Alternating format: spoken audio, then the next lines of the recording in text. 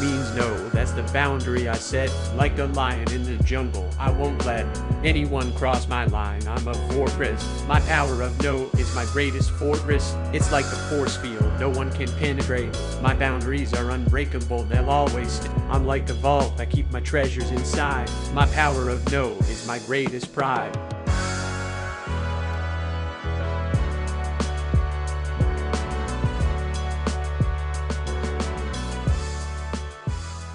Episode 20. Why are you thinking what you are thinking? And what is it doing to you? Our thoughts are one of the most significant functions of our existence. But we put more thought into what we will eat for breakfast than what we are thinking about. Our thoughts have become a set and forget operation. But this is like leaving a small child unattended in another room. As soon as they become silent, it's time to see what they are up to. Our minds will not alert us to what they are up to, and we have stopped checking in on them. So here's the problem. Our minds are the central hub of everything we do, how we do it, and when we do it. There is a tool called CBT, Cognitive Behavioral Therapy. Don't be thrown off by the therapy part of it. One of the influential components of CBT is the cognitive triangle, which demonstrates the interrelated nature of our thoughts, feelings, and behaviors. CBT aims to help the individual understand how their thoughts impact their actions. There are 3 pillars of CBT: identification, recognition, and management. The concept indicates that what we think makes us act a certain way. Then, when we perform a certain way, we look at ourselves, making us believe a certain way about ourselves. Thinking is a vicious cycle of cause and effect. As you can see, this can be very helpful or full-blown disastrous. Can you imagine driving with your eyes closed? You would arbitrarily accelerate and turn left or right without any idea of the environment. So can you see how our lives can quickly become out of control? Gloom and doom can become our believed destination. And since we always end up in gloom and doom land, our thoughts must be correct, right? Heck no. Our thoughts may seem authentic, but our thoughts are only the imagination between us and the real world. Anyone can think of anything at any time, but it doesn't mean the thoughts are correct. If we get used to a particular way of thinking, it will feel natural, and the habits formed from the thinking will become second nature. Habits can be constructive or destructive. We can all agree constructive serves us better. But without evaluation, how do you know what your thoughts are doing to you? Innumerable studies show a direct correlation between our thoughts and the health of our bodies. From hypochondria to ancient cultures where mystics and shamans could will themselves into death.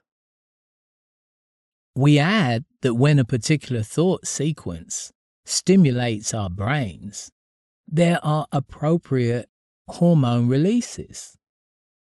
The hormones can be helpful or harmful, depending on the category of thoughts. Our brains do not differentiate between imagination and reality. Consequently, we can send our bodies on 1,000 journeys while sitting in a chair in our home or workspace. Amazingly, each day our minds are inundated with a constant stream of thoughts, ranging from mundane daily tasks to deeper contemplations concerning life and the world around us. According to research, the average person has approximately 60,000 thoughts per day. Now, according to the National Science Foundation, 80% of our thoughts are disparaging and 95% are repetitive. Unfortunately for us, that is a lot of negative, repetitive thoughts. We all have thoughts and feelings about ourselves and integral aspects of our lives, relationships, work, and school. As you can see, that is a lot of power over our lives that we leave to chance. That's worse than giving a stranger your debit card and ATM password and not checking your account balance. But just as destructive, if not more. I want you to try a quick exercise for the next 20 seconds while you're not distracted. Don't think of elephants. Whatever you do, completely rid your mind of elephants. I am sure you quickly discovered that was all you could think of. Should we turn our sails with or against the wind? Even if you are not a sailboat captain, you know the answer. Okay, we're not sailing, but let us use the winds of our minds. We know we have about 60,000 thoughts daily, and 95% are repetitive. Let's harness the natural power of our minds by mastering the art of thinking good stuff. For instance, if we are in a disruptive relationship, imagine how it would be if it were great. If you have a hard time with co-workers, a boss, a child, or a life situation, imagine how wonderful it could be. Okay, you probably think, how can I do that? Or, that cannot be done. Then keep telling yourself not to think how great things can be. And yes, you guessed it, you won't be able to think about anything else. The term commonly used to describe this phenomenon of trying not to think about something, which ironically leads to an increased focus on the very thing, it's called the rebound effect, or ironic process theory.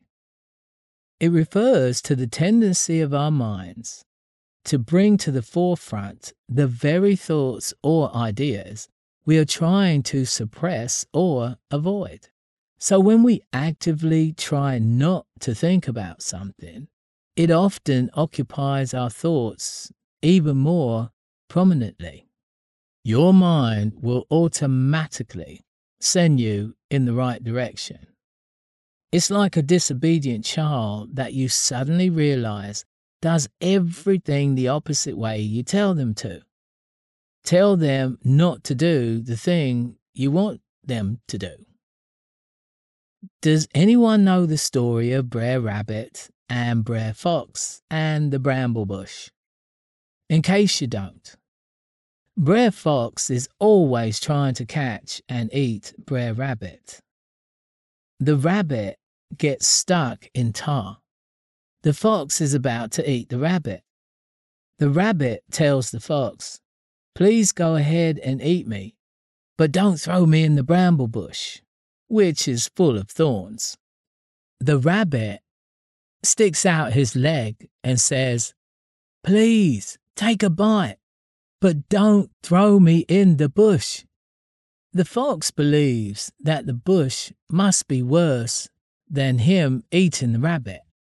So he tosses the rabbit into the bush. The rabbit struggles through the bush. The thorns comb the tar from its body, and the rabbit escapes through the other side of the bush. Tell your mind not to throw you in the bramble bush, your positive thoughts, so you can comb the tar of negativity off you and escape to the other side, safe and sound. You have nothing to lose and everything to gain. See you on the other side of the bramble bush.